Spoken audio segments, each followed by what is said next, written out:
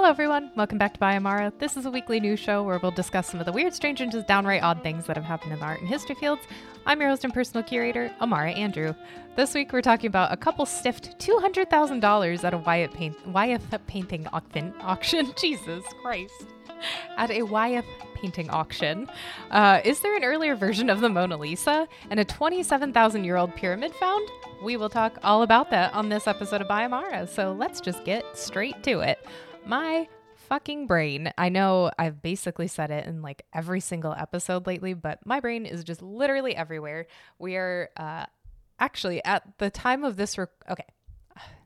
See? It's everywhere. It's omnipresent. So we literally just got back from Miami. We've had a lot of travel lately, so it's been really great because I love travel. I really hate to just be home, honestly. Like I go crazy, I get stir crazy, and especially because I do editing. So I would just like video editing. So I literally am just by myself, laughing to myself all the time. So I really like to have, my water. I really like to have people around and like talk to people and stuff like that, but just it's a very solitary sort of pursuit. So anyway, blah, blah, blah. We've had so much travel. We literally just got back from Miami a couple days ago. We went there right after Thanksgiving just to like get in the sun because it's really gray and gloomy here in Chicago.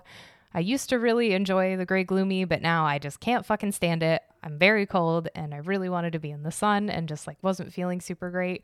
So we went to Miami, really great. Then we just got back a couple days ago and we are now, as this comes out, we are in Pennsylvania for a client of mine. So my business is called Maven. What is Maven.com? And basically what I do is I do social media videography specifically for real estate professionals. So it's just like a full service thing. Like I literally come to you, you don't have to prep anything. And like we just bing, bang, boom. So something we've just recently started doing. Something else we recently started doing, because we started doing these VIP experiences where we have like a private car with a driver and then a studio space and everything. So then we like shuttle people back and forth from real estate conferences to our studio space, record for an hour and then go back. So from that, we have had some people who are just like, hey, by the way, can you like fly to me? Which we were like, sure, why not? So, because like both Jeff and I, my boyfriend, we really love traveling and just like being out and like doing different things and like working with really cool people. So then it was like, oh yeah, like why not? So we're going to Pennsylvania. I'm super excited for many different reasons. One, because the person that we're filming with is beyond adorable. She's like one of the sweetest people I think I've ever met. And she's just like, we get along so well. It's one of those like bonds where it's just like, yeah, like I feel like we like get each other. I don't know. I might just be fucking making it up in my head, which that's fine. Just let me be delusional. But she's absolutely lovely and I'm super stoked. We're going to Westchester, Pennsylvania, which if you know anything about Westchester, it is where Bam Margera is from. I grew up being a huge Bam fan, which now I don't know. Everything just changes as time goes on, but I was a huge Viva La Bam fan, Jackass, CKY crew, like the whole shebang. Never made it to Westchester, so I'm now going to go and I'm very excited for that. I really want to see Castle Bam. I want to see like basically everything you would see in Viva La Bam or Bam's Unholy Union, like all the different spots and stuff like that. So I'm super stoked. I'm a huge, huge, huge fan. So anyway, that will be interesting. Then literally so when this comes out, I will be there. So we'll see if I actually get to go to these different places because I'm mostly just focused on recording with my client. So this will be really fun. It's a very novel thing in many different respects. So I'm excited, but I'm also a little frazzled because I want to make sure I have all my gear and blah, blah, blah. So, and then literally 48 to 72 hours after we get back from that, we are going to Ohio to film with another client of mine, and she is absolutely lovely also. I'm very excited. She gives like the best hair tips, which I think is why my hair has been improving. I don't know. Let me know in the comments.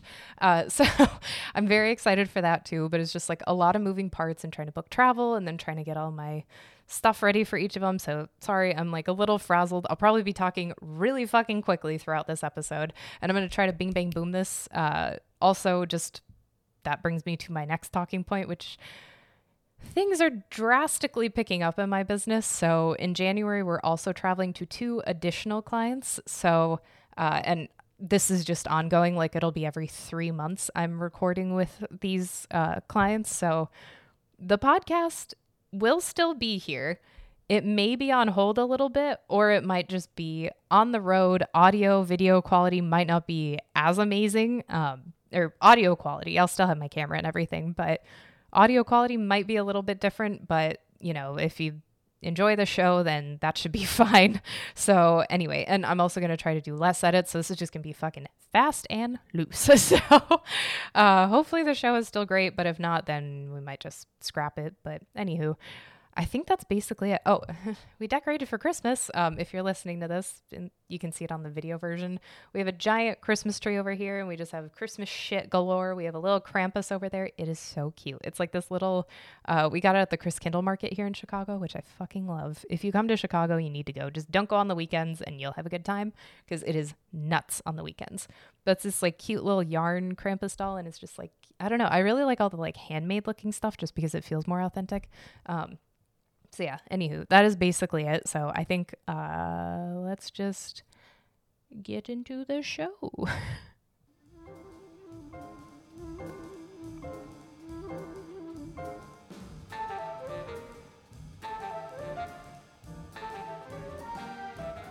So currently, the oldest known pyramid in the world was the Step Pyramid of Djoser, and that's located in Egypt, obviously.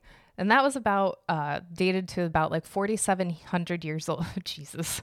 Yeah, going all the way through is already psyching myself out. So we'll see how this goes. But the Step Pyramid of Djoser is 4,700 years old, which is really fucking old. It's, I think, like 2,000 years older than the Great Pyramids of Giza. So just to give you some context, and it's like a super just blocky kind of thing. There's so many documentaries on it too, so you can go watch it. It's a really fascinating story, actually. But anyway, I digress. So that currently, right now, is known as the oldest pyramid in the world. Well, a new study now claims that a site in Indonesia holds the oldest pyramid dating up to 27,000 years ago. So 4,700 for Djoser, 27,000 for this pyramid in Indonesia. And I'm going to give you a little bit more context. So the study was published in Archaeological Prospection, and it claims that the Gunung Padang site in West Java, Indonesia, is significantly older than any other pyramid found thus far. The site includes a raised earth site, which means that there actually might be caverns and chambers that are below the surface. And if there are, this would make it not only the oldest known pyramid by thousands of years, but it would also be the oldest known use of stone masonry ever uncovered. I think, and correct me if I'm wrong, totally want to learn, but I think for right now, one of the oldest examples of stone masonry that was used in an ancient site is Göbekli Tepe in modern-day Turkey. That dates to about 11,500 years old. So this pyramid would literally be almost 3 times older than Göbekli Tepe, which is wild because this to me is very old. Also look up Göbekli Tepe if you have no idea what I'm talking about. It's really cool. And there's so many different hypotheses for what actually the use of it was and everything. But there are a lot of really cool like petroglyphs and stuff like that. So I don't know, check it out. It's really fascinating. So also, one of the oldest permanent human settlement sites that's ever been found is 25,000 years old, and it's the Dolní Věstonice in modern-day Czech Republic. So this pyramid would suggest that there was also older human settlement than this. Like this finding, if it is accurate, which there are a lot of naysayers, so we'll talk about that in a second, but if this actually is accurate, this would uproot many different things throughout the like Paleolithic history. So it would be wild, just to put it mildly. So how did the authors get to this conclusion? So the researchers in the study, what happened? How did they do it? Blah, blah, blah. They used seismic tomography to uncover a series of hidden cavities and chambers below the surface of the Earth. And this showed the presence of multi-layer constructions.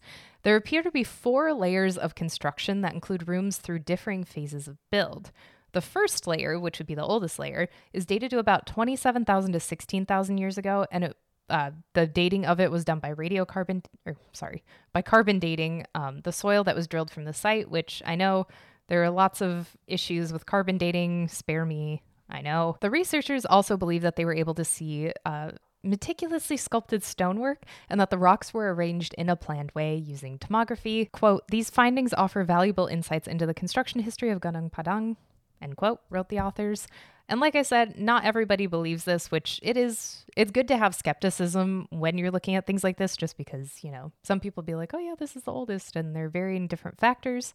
So the journal that actually published these findings has launched an investigation into the study, which I find really interesting. I don't know if that's common. I've never really heard of a journal doing that. Typically, you have your article peer reviewed by at least a few different people, so that's really interesting.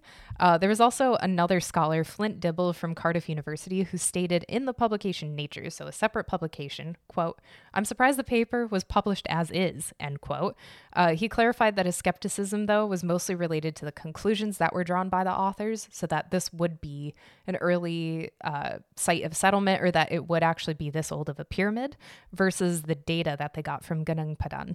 So the main question currently surrounding this study, just to kind of wrap the story up, is whether the tomography scans actually show the work of human or hominin hands, or if the ground could have shifted over thousands of years, which would form layers that left voids in the soil.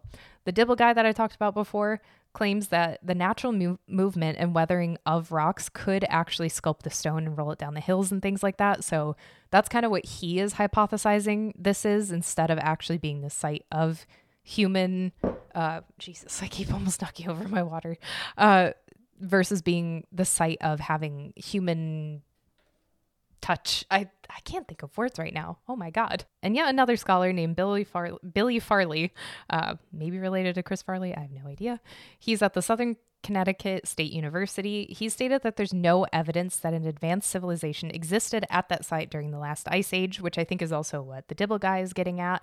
And while soil samples may well be from 27,000 years ago, there aren't the telltale signs of human activity. So like normally you'd find like charcoal or something like that, or even bone fragments that would suggest like, oh, people's actually lived here and stayed here for a bit. So that's also what's making people be a little bit more skeptical about this story, versus having it be, this was made by humans. They're kind of saying, no, I think this was just natural erosion, which does happen. I mean, the fucking Grand Canyon is natural erosion.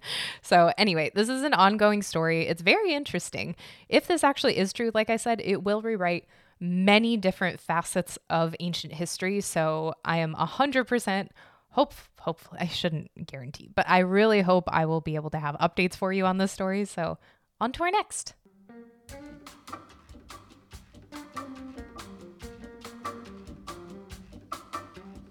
A couple that found an original N.C. Wyeth painting has been stiffed $200,000. This, oh God, I've talked about stories like this before, where people go to thrift shops or like the Goodwill, the Taco Bell, the Goodwill, and they find these amazing things. Like someone found an ancient Roman bust that ended up there. A couple of people found famous paintings and things like that. That is like my dream. I don't hang out at thrift shops enough, but I think I might need to. So anyway, in 2017, a woman in a woman in New Hampshire, unwittingly purchased an original illustration by N.C. Wyeth at a thrift shop for $4. She allegedly was searching for antique frames when she found this dusty illustration that was nestled between a bunch of old paintings. So it's like, it is a painting, but it's clarified as an illustration specifically because Wyeth was known as being an illustrator. And it depicts a scene from Ramona, which we'll talk about what the fuck that is and more in a second. So the woman that bought this, I forget her name now. I don't think I wrote it down, but she poked around online to see if she could find anything about this artwork because she noticed that, there are a few different features of it that would make you stop and pause. There's a label on the back of it, actually. I forget what it says, but there's like a little label on the back of it, and the way that it's framed, like you can tell that this would be a painting, if that makes any sense. Like you would kind of take pause. So it makes sense that she would want to look into it a little bit more, especially if she's looking for old frames, then she might have a keen eye for art. So she couldn't find anything online. A few years later, I guess, she posted photos of it in a Facebook group called quote, things found in walls and other hidden findings, which I really enjoy. I might need to join that group. And members in the group told her to contact the Brandywine Museum of Art in Chadsford, Pennsylvania, where Wyeth lived and worked. So the conservator there, Lauren Lewis, drove to New Hampshire to take a look at the artwork and was able to confirm that she was, quote, 99% certain that it was authentic, end quote. The artwork did have a few scratches and grime. Obviously, that makes sense because, it's just been out and about allegedly, so it makes sense. So the person who had purchased the illustration, I forget her name, but she then brought it to Bonham Skinner, which is an auction house, where it was further assessed by Kathleen Leland, who was a specialist in American and European art. Leland did notice multiple clues pointing to the illustration's authorship, including the flat direct composition and the utilitarian frame, which are signature telltale signs of a Wyeth painting or illustration. What really sold Leland, though, was the partial label on the reverse side. Wyeth used a particular type of artist board, Weber Renaissance panels, distinctive for their red backs and elaborate labels, which you can clearly see. I have an image up here for you, but go Google it if you're curious, if you're listening to this. And this was the case for this painting. So that gave it away. You can very clearly tell that it is very much his style if you look at just the positioning of the characters, or the figures rather, and just everything about it. Like, you can very clearly tell. So while provenance for this illustration is a little bit murky, we do know that Wyeth created this frontispiece for a 1939 edition of Helen Hunt Jackson's 1884 novel Ramona, which I think he was actually born in 1882. So that's really funny. It was just 2 years after he was born. So like I said, the provenance isn't really known, which the provenance just means like the history of the piece. So like, how did it get from here to here and then to here and then end up in a thrift shop? Well, we don't really know. Obviously, the record is not attached to this, so that is a huge problem in the art field, archival, all history. It's a pain in the ass, but it's kind of fun to do the research. So it's believed that it was likely gifted by Wyeth to an editor or somebody at Jackson's estate. The owners of the illustration then decided to put the work up for auction through Bonham Skinner once it was like, hey, this actually is a Wyeth illustration. And they put it in the American art sale. On September 19th, it sold for $191,000. That's fucking sweet, especially when you pay $4. Being able to have that much of a return on your investment is crazy. So the story, though, does take a little bit of a sad turn. I'm not laughing. I'm just, nobody died. Everything's fine. It's just, it sucks. So the buyer of the piece at the auction had 35 days to pay after the hammer fell, but by mid-October, the Donahues, who were the people that bought the piece, that's their name, Donahue, they still hadn't received their money, and eventually Bonham Skinner informed them that the purchaser had refused to pay. That fucking blows. That's also why you should never spend your money before you make it, and even then, put it in something that will make you more money, because that is wild. So the artwork is now back in the hands of the Donahues after what they've described as, quote, the biggest disappointment ever, which I can only fucking imagine how upset I would be. Granted, it's not like you really lost anything. Like, you did, but you didn't. You lost the promise of getting more money for it. And I'm sure it'll go back on auction like any time in the near future whenever they have another American art sale. This does happen, unfortunately, at auctions. I don't know how frequently it does, but I've definitely heard of stories where, the buyer, because like for auctions, you do have to verify that you have enough money to be able to pay for certain things. It depends auction house to auction house, I think. I'm not 100% sure. I've never worked in that capacity, so I literally have no fucking idea. But some people do overextend themselves and they're like, oh yeah, I'll be able to afford it. And then it's like, oh, I have $5 in my bank account. So they could have made a $1 profit. So it does happen from time to time. So like, I think either end can actually cancel the transaction, but I'm not 100% sure. And you have this time to be able to like think it over and everything, get all your funds in order. So I don't know. It does suck that you're able to do that, but I understand why they do that. So hopefully I'll have another update for this for you in the future if they can sell it, which would be really cool. But I don't know. We'll see. On to the next story.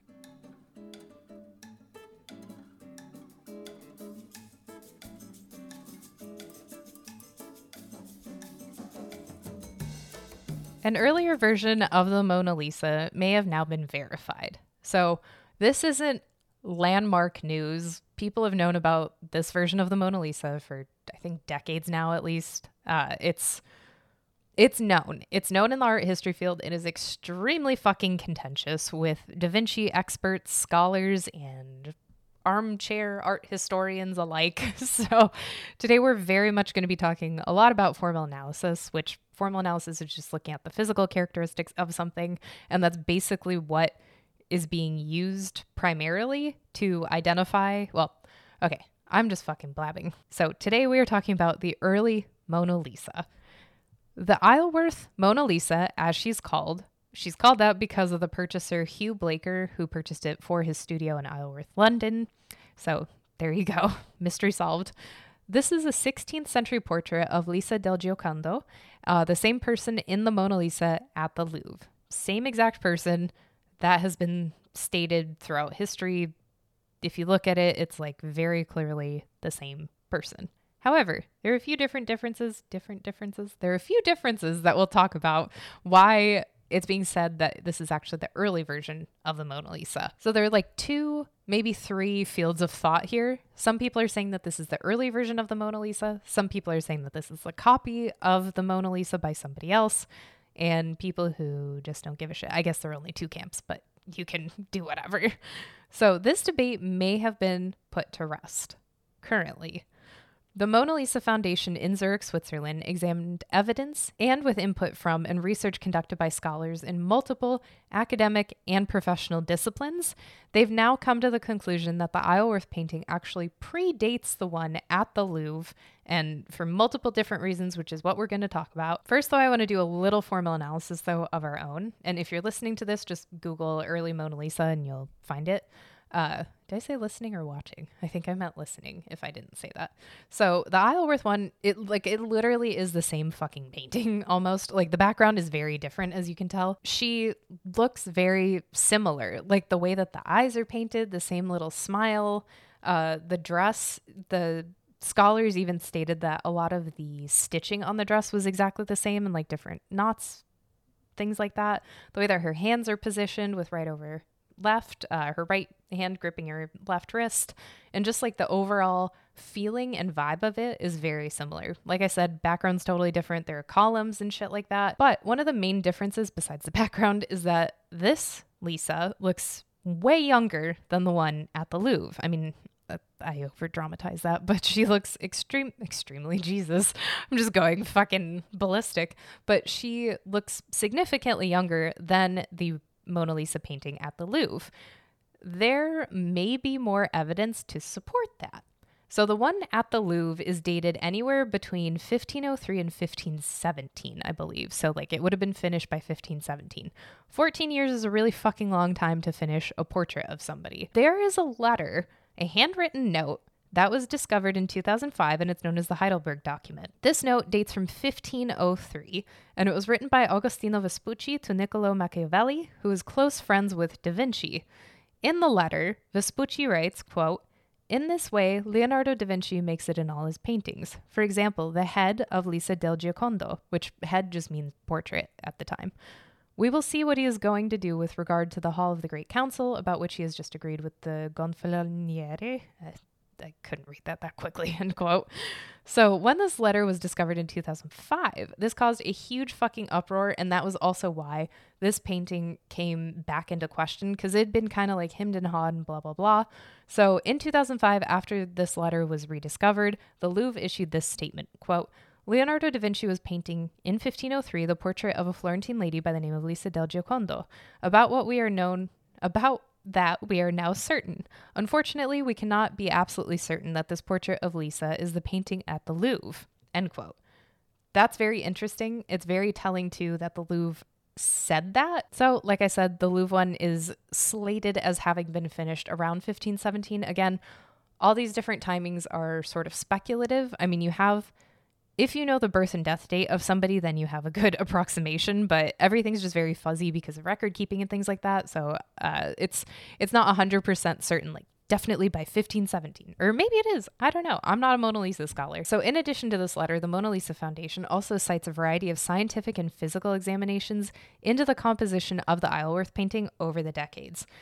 One of the main things that they were including is craquelure, which is when you can tell that the surface of the painting cracks, and it should throughout time. Like, that's what it's supposed to do. Craquelure is primarily used in reference to paintings on canvas, just because, you know, the canvas moves with time, and when you're moving things around and shoving it under your bed and whatever, don't do that to your paintings, but you're moving the canvas because it's a pliable sort of thing. This also applies to wood panels, which is what the Mona Lisa is painted on, and it's what the Isleworth is also painted on. So it still happens. So they were actually able to verify that that is a sign of aging. And according to these researchers, there is a, quote, remarkably well-preserved state of the untouched natural craquelure on the surface of the earlier Mona Lisa, which further helps to prove that this may have been around the correct time period. And yet another researcher in 2015 stated in reference to the authenticity of this earlier Mona Lisa that, quote, if we analyze the pigments, all the pigments are okay. So the carbon dating is okay. The varnish is okay. The binder is okay. So technically everything is okay, end quote. It sounds like they really didn't want to commit to it, but that they were just like, yep, I think this is good. So this may be an earlier version, which if you think about it, then 14 years, like you do change a lot. I mean, I'm 30 now. So yeah, I look a little different than from when I was 16, like very different. So it would make sense then also, especially because this was probably painted when she was younger. The first one, like very much younger because life and things like that. So it would just be very interesting then having these two different portraits. It'd actually be kind of cute too if you want to have like two different portraits of you. Maybe it was like two different life milestones or whatever. I'm just totally spitballing and hypothesizing. I have no fucking idea. Some people, though, obviously are very skeptical that this is actually the earlier Mona Lisa. So Oxford professor Martin Kemp, who assisted with the authentication of the controversial Salvator Mundi painting, that is a whole fucking other thing, which you can look it up. The auction was a shit, like everything was a shit show around that painting. But this person is very skeptical that this is the earlier Mona Lisa. He believes that this is a copy of the original painting, and you can see that the artist of the work, quote, failed to understand significant details and the suggestive subtlety of Leonardo's image, end quote. So a lot of people are very skeptical about this, which I don't blame them, especially with, it's just like with the pyramids that we talked about earlier, that, you know, it's hard to verify certain things.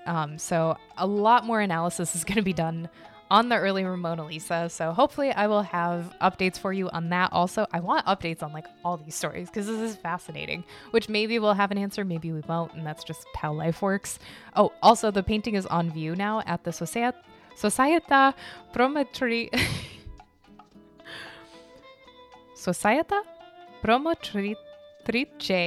delle Belle Arti. My Italian is so fucking rusty. I used to be able to speak it fluently and now I just suck ass. So anyway, this is on display through May 26, 2024, and that was fucking embarrassing. So anyway, thank you so much for listening, and I hope you have a great rest of your week. I hope you have a good day. I gotta get fucking rolling because I have a shit ton to do before we're leaving tomorrow, so I got a lot to do. I'm a little frazzled, so I'm so sorry if I'm just like everywhere and chaotic, but that is that. So anyway, thank you so much. I love you, and I'm Amara Andrew. Never stop creating.